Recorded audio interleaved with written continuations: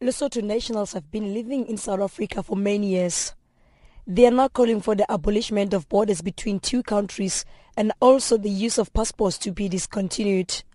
The movement marched to the Ficksburg border between Lesotho and South Africa last year, demanding that Lesotho be part of South Africa.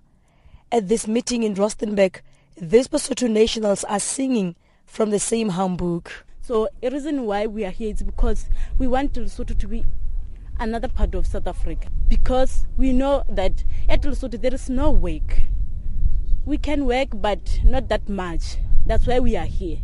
These people, if we must go crossing the border gate, we can put in the man, we give him this a policeman. The leaders of this movement say they have had several meetings with the Lesotho government and there is hope for change. The movement's leader is Dr. Murolong. The Free Movement of Basotho is an organization of the people who are living in Lesotho and South Africa.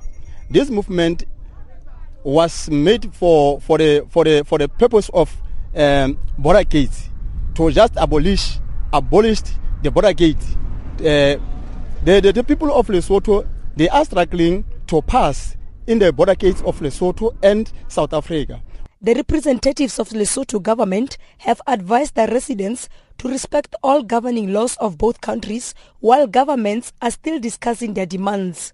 Tuelo Rabuletsi is the National Identity and Civil Registry Director at Lesotho Home Affairs. We are appealing to them to abide by the laws in South Africa. We are appealing to them not to find themselves at loggerheads with law enforcement agencies. That is to say, at any point, to have their travel documents with them valid